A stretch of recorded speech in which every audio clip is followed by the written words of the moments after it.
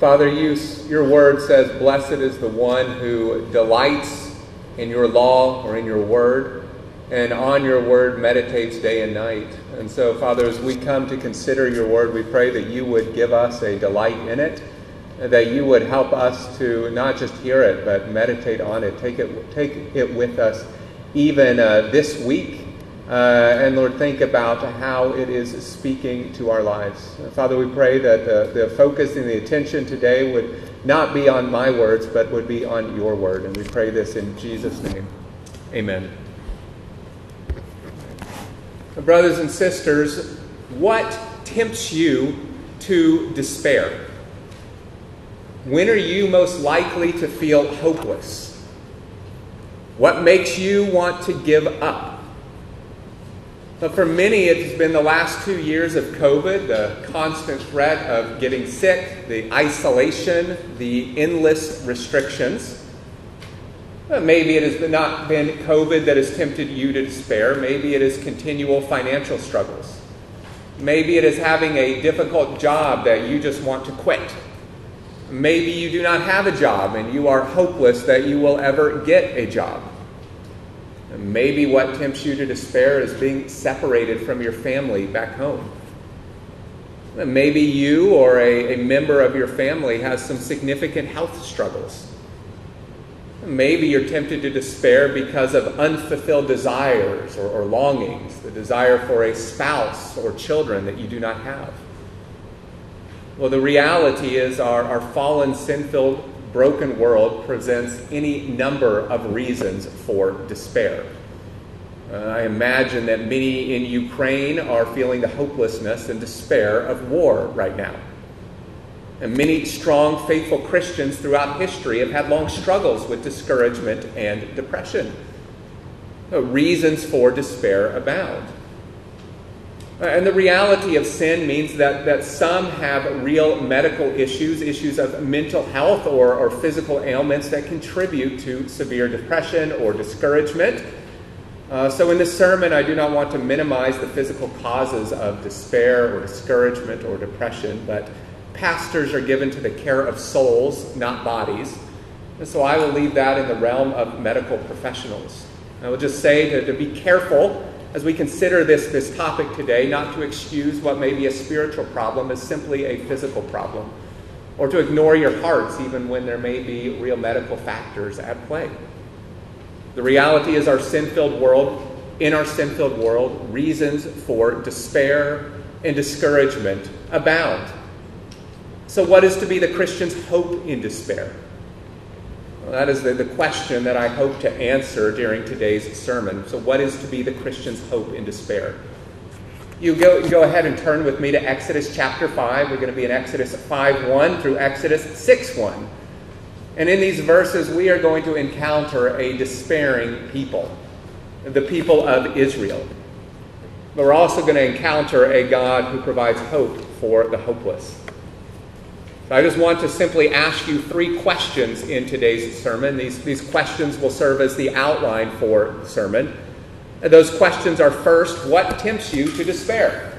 What tempts you to despair? Second, what is your hope in despair? What is your hope in despair? In other words, where do you look for relief? And third, what is the only sure hope in despair? What is the only sure hope in despair? So we're going to look at these questions through the lens of the nation of Israel. They're something of a case study for us as we consider these questions. So I'll go ahead and answer that last question for you right now, to give you at least a brief answer to that last question. What is the only sure hope in despair?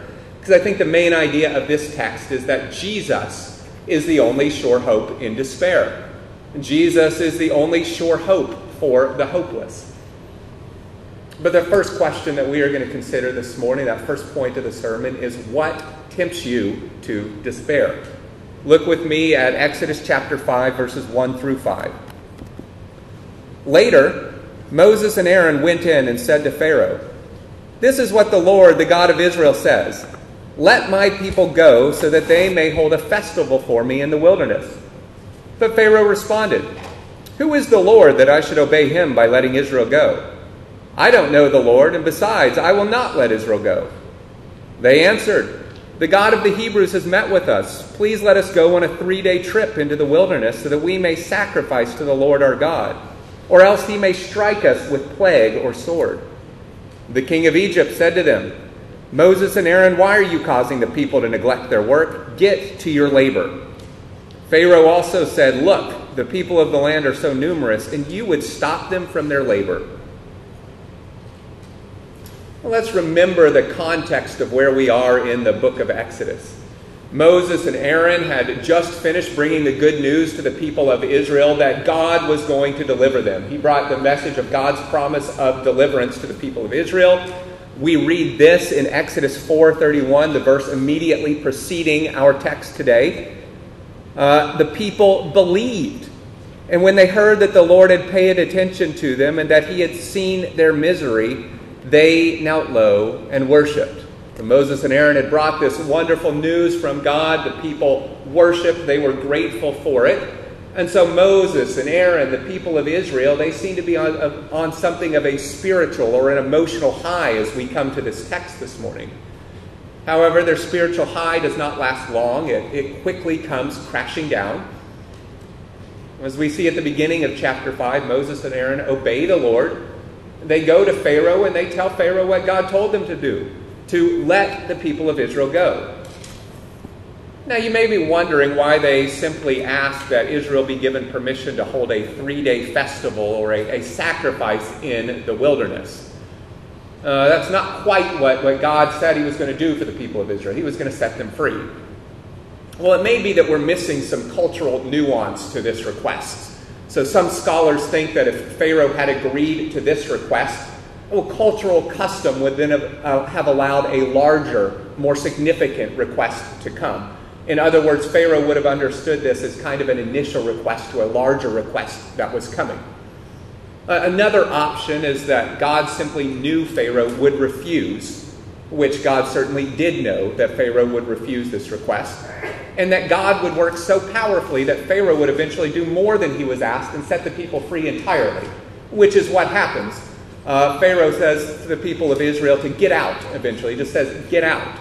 So I lean towards that second option. I'm not exactly sure why we only have a request for a 3-day sacrifice here, but I think that second option makes the most sense. Well, in any event, Pharaoh refuses the request of Moses and Aaron. Look again at verse 2. Pharaoh dismissively asked, "Who is the Lord, that I should obey him by letting Israel go? I don't know the Lord, and besides, I will not let Israel go." Who is the Lord? Who is God? In some ways, that is the central question of the book of Exodus. Exodus, as I've said a number of times, is about God making himself known.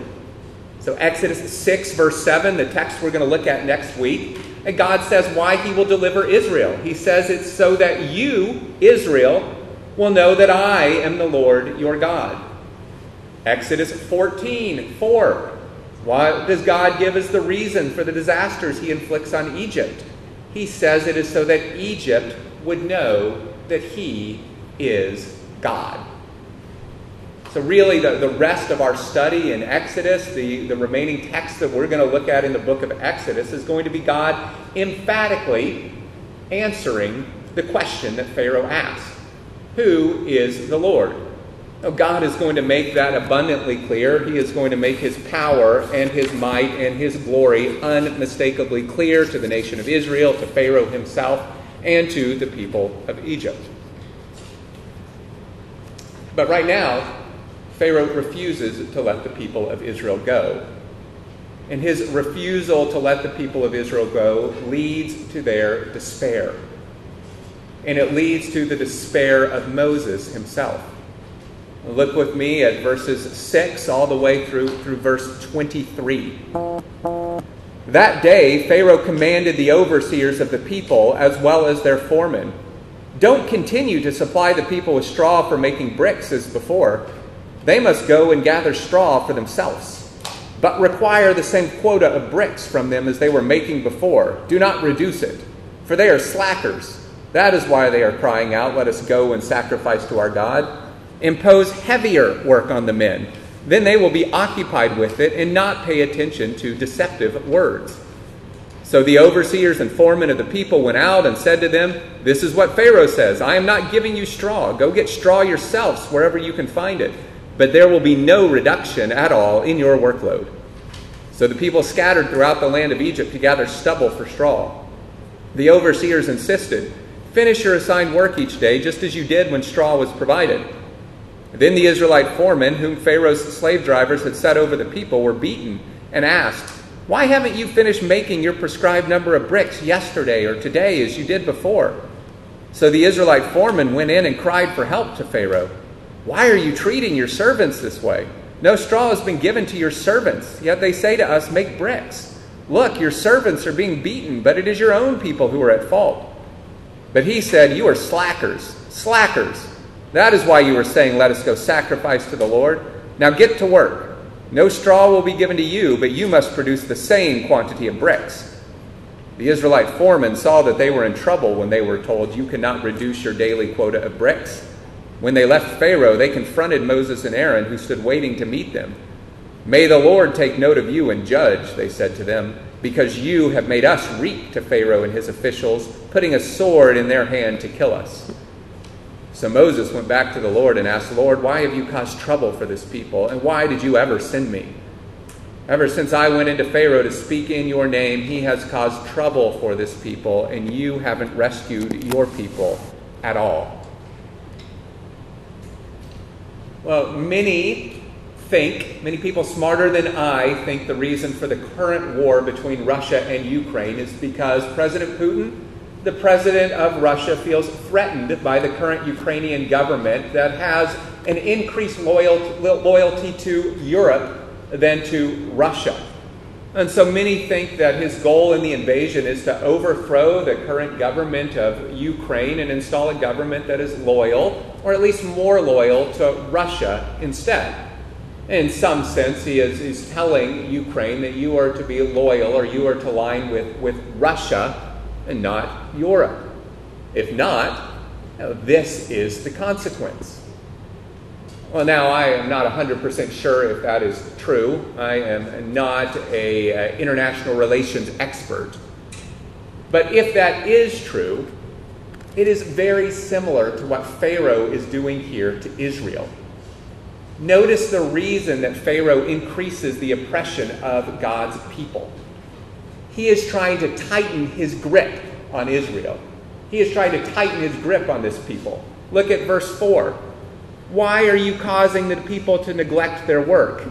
Get to your labor." Verses 8 and 9. "For they are slackers. That is why they are crying out, 'Let us go and sacrifice to our God.' Impose heavier work on the men. Then they will be occupied with it and not pay attention to deceptive words." Verse 17. "You are slackers, slackers. That is why you are saying, 'Let us go sacrifice to the Lord.'" Now, why is this idea repeated so many times in the text? Why is Moses emphasizing this? Well, it's because Moses wants you to see what Pharaoh is really saying is, you may only serve me, not God. I am to be God to you. I am your king. Pharaoh is saying any time that you have to serve or sacrifice to your God should be used to serve me instead. And brothers and sisters, this is what sin does to us. Sin wants to enslave us. It wants to dominate you. Now, as we consider that Pharaoh here is trying to tighten his grip on the people of Israel, that he has no desire to let them go or even give them 3 days that they may serve their God, ask yourself what in your own life is fighting for your time and affections. What wants to keep you, what wants to dominate you and keep you away from the Lord? In contrast to what Pharaoh here is doing to the people of Israel, trying to tighten his grip, strengthen his control, in contrast, what is God doing in the story of the Exodus? What is God doing in the Exodus? Well, God is forming a people, the nation of Israel, for his own possession. God frees the nation of Israel from their bondage in Egypt so that they might serve him instead. As a couple of authors put it in their book, Echoes of Exodus, they write this: "So the point of the Exodus is not just for Israel to find deliverance from serving the old master. It is for them to find delight in serving the new one, the new master." This powerful truth is at the heart of Christian discipleship.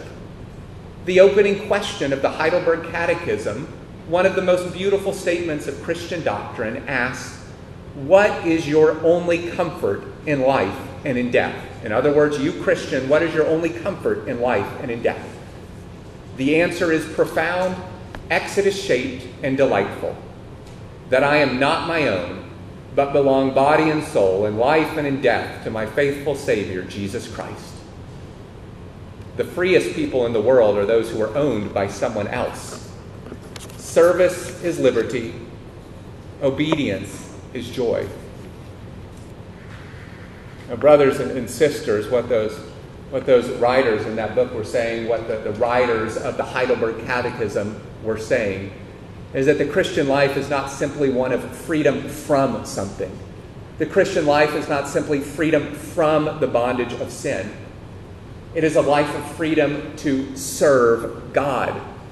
God frees us from our bondage of sin to serve Him instead. As Paul puts it in Romans 6:22, "You have been set free from sin and have become enslaved to God."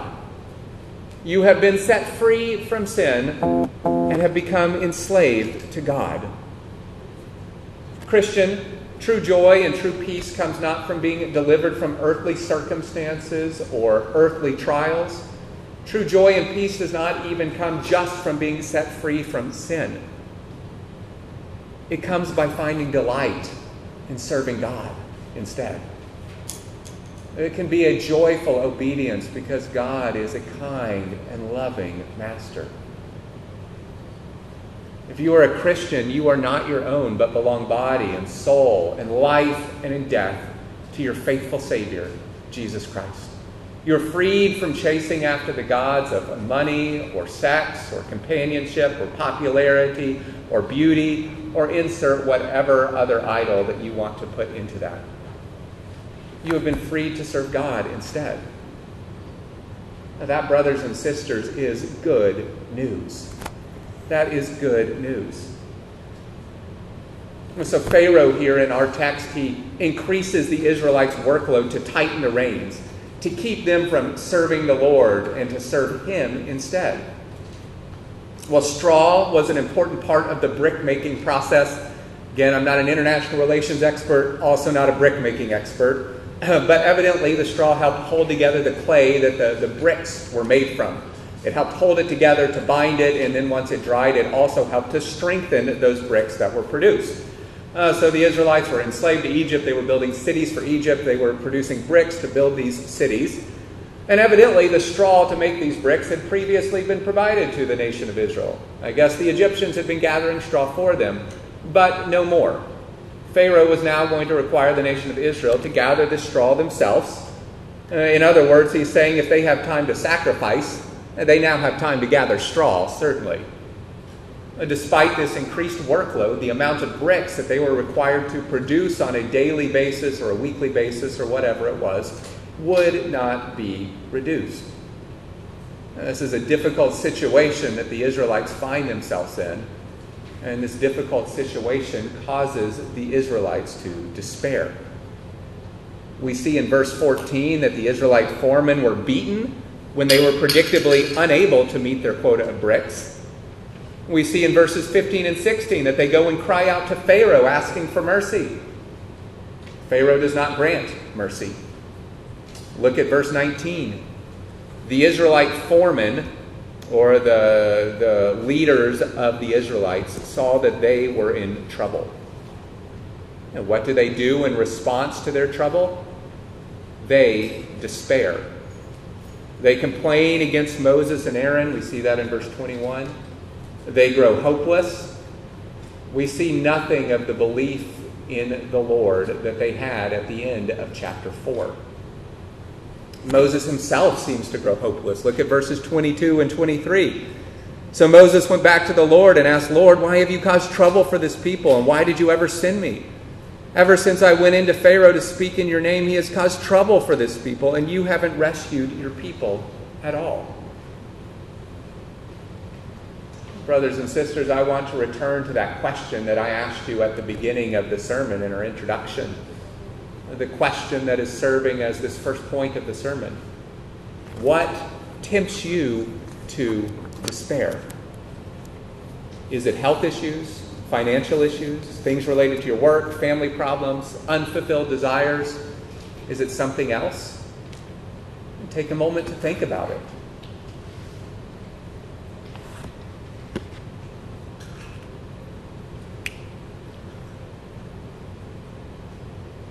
But I also want to ask you a second question this morning. What is your source of hope? What tempts you to despair, but what is your source of hope? That is the second question of the sermon, the second point of the sermon. What is your source of hope? In other words, where are you looking for relief?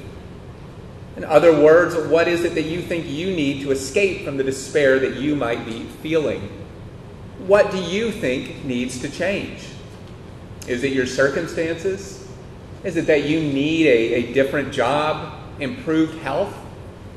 What is it that you are hoping for? So I don't know if you know this, but I went to a military college for my university education. It was a very demanding environment, and the light at the end of the tunnel, what we were all hoping for, what we were looking forward to more than anything else, was graduation. For 4 years, we looked forward to graduation. In fact, as freshmen, as first-year students, part of the hazing process at the college was we had to memorize the number of days we had left until graduation, as well as the number of days that all the sophomores, juniors, and seniors had until their date of graduation. You could expect as a freshman, at least once a week, that one of those sophomores, juniors, or seniors was going to ask you, how many days until I graduate? Unless you wanted to do a bunch of push-ups, you better know the answer. Well, graduation was our hope of relief. It is what we were looking forward to. It was our light at the end of the tunnel. We could not wait to graduate and escape, to gain our freedom. Brothers and sisters, where do you look for relief when you face difficulties? Take a moment to think about it.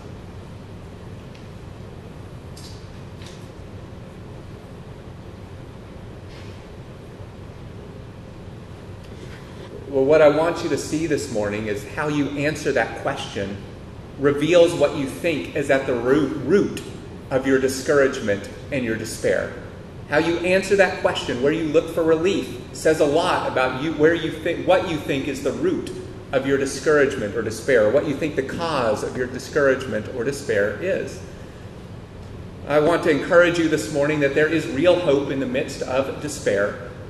But before you can see that hope, you must understand the root of your despair. Brothers and sisters, the first thing you need to see is that your circumstances are not the reason for your discouragement and despair. They are not the root of your discouragement and despair. Your circumstances, whatever you may be experiencing, are not unimportant. They are very important. But by themselves, they are not the reason for your feelings of hopelessness. Now, friends, I do not say this to minimize whatever trials you might be experiencing. The Israelites were facing real trouble here. They were enslaved to a ruthless dictator. They are being beaten for not being able to fulfill some unrealistic expectations of making bricks. You may be facing extraordinarily difficult circumstances in your life. Our sin-filled world presents many reasons for despair. But friends, your situation is not fundamentally what needs to change. That is because the root of your despair is not your circumstances. It is your heart. Again, I do not say that to minimize or discount any real medical factors that contribute, but simply to focus on the spiritual side of the equation. The problem is not your circumstances. Let me turn your attention back to the text and back to Israel to show you that this is true. Well, this question that Pharaoh asked, who is the Lord? It seems to be the same question that the Israelites and Moses are wrestling with in chapter 5 as well. When Pharaoh increases their oppression, they are no longer so sure of the answer to that question. They are no longer so confident in the Lord. The God who seemed so big and powerful when he promised to deliver them now seems small. Their faith proves fleeting. Look at verse 15. Notice that the Israelite foremen cry out to help for Pharaoh, not the Lord. In verse 4:31, Exodus 4:31, they had been encouraged to know that God had paid attention and heard their previous cries to him. But when the trouble increased, what do? They go to Pharaoh instead. They look for earthly deliverance instead of heavenly deliverance. Notice as well that 3 times in verses 15 and 16, 3 times these Israelite leaders call themselves Pharaoh's servants. Now perhaps they're just being respectful to Pharaoh as they go and talk to him. But considering that Pharaoh was trying to get Israel to serve him, not God, I think this shows up in the text for a reason. I think the Israelites are essentially saying to Pharaoh, look, we are willing to be your servants and give up this God business as long as you would make our lives easier. We are willing to serve you instead. Just make our life easier. Friends, ask yourself, what is it that you think that you need to make your life happy? Is it God or is it something else? In verse 20, when the Israelite leaders come from meeting with Pharaoh, they confront Moses and Aaron. They essentially ask God to judge Moses and Aaron for ever going to Pharaoh in the first place. They are afraid that Pharaoh will kill them. They have a greater fear of Pharaoh than they do of God. Any confidence they had at the end of chapter 4 in God's promise of deliverance seems to have vanished. Where were the Israelites looking for relief? Pharaoh. What were they hoping in? A change in their circumstances. Their hope was not rooted in the Lord. It was rooted in their circumstances. So when things got hard, their confidence in God vanished. As we saw, Moses himself doubted. Remember what God had told Moses back in Exodus 4:21. We looked at this last week. God told Moses that he would harden Pharaoh's heart so that he would not let the people go, at least at first. So Pharaoh's refusal to let the people go when Moses and Aaron first approach is exactly what God said would happen. It should not have been a surprise, and it was not a surprise to Moses or Aaron or the people of Israel. And yet, what was Moses' reaction? Look at verse 22 again. So Moses went back to the Lord and asked, Lord, why have you caused trouble for this people? And why did you ever send me? Ever since I went into Pharaoh to speak in your name, he has caused trouble for this people, and you haven't rescued your people at all.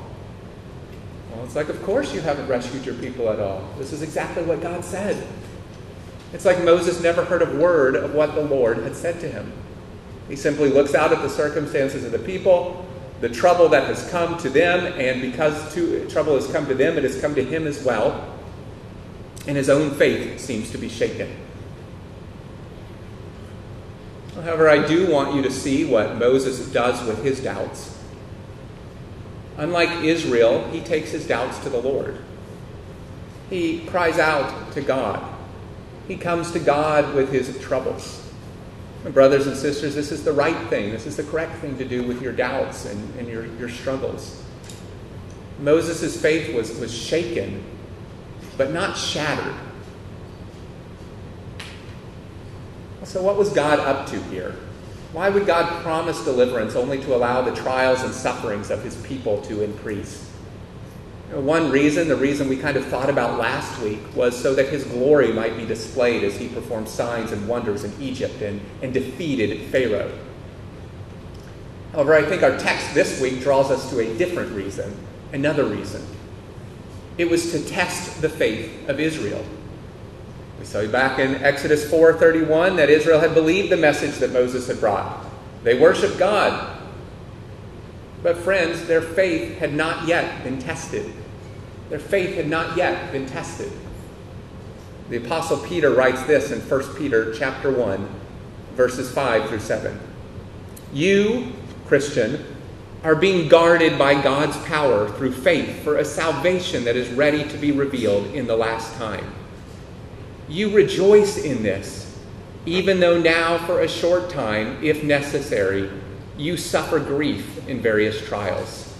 So that, the reason you suffer grief in various trials, so that the proven character of your faith, more valuable than gold, which though perishable is refined by fire, may result in praise, glory, and honor at the revelation of Jesus Christ. Brothers and sisters, God permits trials in your life to test your faith, to prove the genuineness of your faith, to refine your faith, to remove the impurities and grow you in Christ's likeness. The end result, which is the praise, glory, and honor of Jesus Christ. As a whole, the people of Israel failed the test here. Brothers and sisters, what about you? How quick are you to doubt God when things go wrong? When things do not go according to plan? One writer put it this way: many Christians are given the opportunity in Sunday worship to affirm, "I believe in God the Father Almighty." This is all well and good, but we do not actually know that we truly believe in such a God until Monday faces us with experiences which suggest that he is far from almighty and pretty unfatherly. In other words, it's an easy thing to come on Sundays and say, "I believe," just to sing songs, to hear God's word, to say, "I believe in God the Father Almighty." But what about when Monday comes and trials come? We go back to work. Life gets hard and we question, is God truly almighty? Does he truly love me? Is he truly my good heavenly Father? The genuineness of your faith is tested in trials. Things going wrong in your life is not an indication that God is not on his throne. Things going wrong in your life does not mean that God is not sovereign. He may be and surely is doing things that you cannot see, orchestrating things for his glory. But he's also testing your faith. Look, we all have times of hopelessness and despair. We all have times of discouragement. Many faithful Christians have had very long bouts of discouragement and despair. Some very godly men and women have had lifelong battles with this very issue. Some seem to be more prone to this issue, and we want to be gracious if that is not us, because we have our own particular sin struggles. But I want to encourage you that may be in despair right now, or may be in despair in the future, that God was gracious to Israel and Moses despite their doubt. God will be gracious to you. God is a God of forgiveness and love and mercy. Nevertheless, I do want to say that if you always descend into hopelessness and despair at the first sign of trouble, if that is the pattern of your life, I think you need to ask whether your hope is in the Lord or in something else. You need to ask, is the faith that I claim to have genuine? Do I really have faith in the Lord? Look, this does not mean that it is wrong to feel sad. The Bible clearly says that sadness and mourning are appropriate. There are times in our life where sadness and mourning are appropriate. We find psalms of lament in the Bible. But there is a difference between sadness and discouragement and the deep despair that Israel seemed to have here that drove them away from the Lord. The psalms of lament in the Bible usually end in a profession of faith in the Lord. We're struggling in this situation, but Lord, our hope is in you. Remember, Moses runs to the Lord in his discouragement here in our text. The people of Israel run away from the Lord, and they go to Pharaoh instead. Friends, which one of those responses best describes you? You will always despair when trials come if your hope and your joy and your contentment and your peace is rooted in your circumstances. This is the story of Israel. Their circumstances dictated their attitude. The hope of the Israelites was rooted in their circumstances. How many times did Israel grumble even after they are delivered from Egypt? They lack food, they lack water, they lack something else that they want. What do? They grumble against the Lord. They want to go back to Egypt. As soon as life gets hard and they don't get what they want, they doubt and they despair. It is the story of the Israelites. Brothers and sisters, if your hope is in your circumstances, this will be the story of your life as well. Your attitude and your emotions will go up and they will come down. You will find joy when life is good and find despair when life is tough. Your circumstances are a cruel master. Your circumstances are a cruel master. How is it that the Apostle Paul could write this in Philippians chapter 4? I have learned to be content in whatever circumstances I find myself. I know how to make do with little, and I know how to make do with a lot. In any and all circumstances, I have learned the secret of being content. Whether well fed or hungry, whether in abundance or in need, I am able to do all things through him who strengthens me. Paul was able to do all things, which means he was able to bear all burdens because his hope was in the Lord. Paul's hope was not in his circumstances, it was in the Lord. Listen to what Paul writes in 2 Corinthians chapter 1, verses 8 through 10. We do not want you to be unaware, brothers and sisters, of our affliction that took place in Asia. We were completely overwhelmed beyond our strength, so that we even despaired of life itself. Indeed, we felt that we had received the sentence of death, so that we would not trust in ourselves, but in God who raises the dead. He has delivered us from such a terrible death, and he will deliver us. We have put our hope in him, that he will deliver us again. Well, the foundation of Paul's confidence and hope and faith and joy and contentment was not rooted in his circumstances. It was rooted in the Lord. Now, friends, all of this does not mean it is wrong to pray that the Lord would give us relief from whatever trials we might be experiencing. That is a good thing. That is a fine thing to pray. We see these prayers often in the Bible. How often do we pray, even as a church, for God to work in some specific situation in a member's life? But at the same time, you should pray that God will help you trust in him and rest in him no matter what. That God, your will be done, not my will be done. And so that brings us to the last question of the sermon. What is the only sure hope in despair? What is the only sure hope in despair? We asked, what is your hope in despair? Now we're going to consider what is the only sure hope in despair. To put it simply, like I did at the beginning of the sermon, the only sure hope in despair is Jesus Christ. Look with me at Exodus 6, verse 1. But the Lord replied to Moses, now you will see what I will do to Pharaoh. Because of a strong hand he will let them go, and because of a strong hand he will drive them from his land. Well, when Moses cried out to the Lord, when he expressed his own doubts and his despairs to the Lord, God was gracious to him, and God was gracious to Israel through him, and he answered.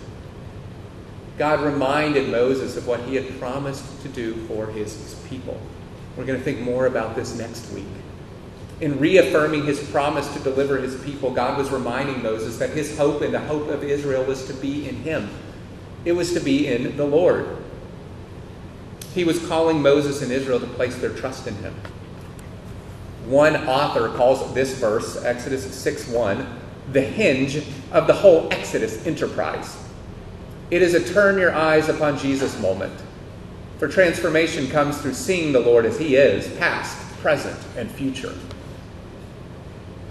What should have been the source of Israel's hope?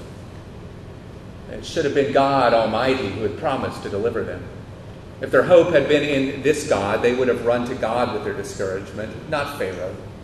If their hope had been in their God, their circumstances would not have driven them to despair. Instead, the emotions of the Israelites bobbed up and down like a boat floating on the sea. As one pastor put it, despair is interpreting your future through the lens of your weaknesses. Hope is interpreting your future, not through the lens of your weakness, but the lens of God's strength. And brothers and sisters, I want you to see that the only sure hope in despair, the only true light at the end of the tunnel, the only true source of joy and contentment and peace and hope is God himself. The Christian life is to be characterized by a forward-looking hope. There is a hope of relief in the Christian life. There is a light at the end of the tunnel that we are guaranteed to reach because we serve an all-powerful, promise-keeping God who is sovereign over all things. Again, to go back to the Apostle Peter, he tells us the key to living the Christian life in 1 Peter 1:13. He writes this, "Therefore, with your minds ready for action, be sober-minded and set your hope completely on the grace to be brought to you at the revelation of Jesus Christ." Which is another way to say the revelation of Jesus, or set your hope completely on the grace to be brought when Christ returns. As Christians, we are waiting, as it is written in Titus 2:13, for the blessed hope, the appearing of the glory of our great God and Savior, Jesus Christ. A Christian, you have eternal hope. As Christians, our hope is not to be fixed on our earthly circumstances, but it is to be fixed on our God who has saved us and will call us into his eternal glory. We are to set our hope on Christ's return and the day in which there will be no more sorrow, no more death, no more tears, and no more pain. That day is not today, though we pray it would be later today. But the source of a Christian's present hope is the certain hope of the future. The source of a Christian's joy is the future joy of being in God's presence. The source of a Christian's contentment is the promise of future rest. And the good news is that as Christians, this is a certain hope because we know that God has already acted on our behalf. As Christians who are living after Jesus' life and death and resurrection, we do not just look forward, but we do look forward to Christ's return. But we have the immense privilege of getting to look back on God's redeeming work at the cross. You already have the Holy Spirit, the first fruits of your redemption, a foretaste of the glory to come. Well, at this point in time, when we come to Exodus 5, Israel could only really look forward to their promised deliverance, the promise that God would redeem them. But if you are a Christian, your deliverance has already been accomplished. Yes, you are waiting for Jesus to return to experience the fullness of your salvation, but your deliverance has already been accomplished. You have already been set free from bondage to sin and set free to serve the Lord. And here is the key thing for you to understand.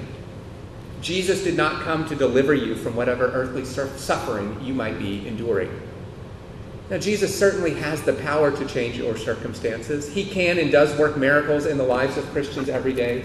We pray that God would be at work and that he would heal, he would grant employment, he would answer other prayer requests, and sometimes he does, and we praise God for that. But Jesus' primary mission was not to give you a better life now in all the ways that you might want. Jesus came to redeem you from your sin. He came to give you a new heart and a new nature, to deliver you from the tyranny and the oppression of being consumed by your circumstances, and to find your hope in him instead. If you are a Christian, you are lost in your sin, separated from God, in the pit of despair. But God acted. He sent his Son, Jesus Christ, to earth to live the perfect life that you could not live. He never once doubted God's goodness. To die the death that you deserve to die on the cross, and to free you from your bondage to sin by being raised from the dead 3 days later. Friends, if you are here and not a Christian, I hope you see that what you most need is not a change in your circumstances, but a change in your heart. You need forgiveness from your sins. And that only comes by repenting of your sins, confessing that you have rebelled against God, and placing your faith in Jesus Christ alone for salvation. I urge you to do that today. Jesus does give joy and peace and contentment and hope. We can have those things here in this life. But it's not because he promises to make everything in this life better, but because he gives you a new heart with new attitudes, a new perspective, a new master. He can give joy and hope and peace even in the middle of difficult circumstances. You can say that I have learned to be content in all things, just like Paul. And there is great freedom in that because it means that you can find hope no matter your situation. There is great freedom in that because it means that you can find hope no matter your situation. Hope and joy can be constant companions no matter your circumstances. So brothers and sisters, as I close, let me ask you these questions. What tempts you to despair? What is your hope? Where are you looking for relief? And finally, and most importantly, do you see Jesus as the only sure source of hope in the midst of despair? Do you see Jesus as the only sure source of hope in the midst of despair? Let's pray.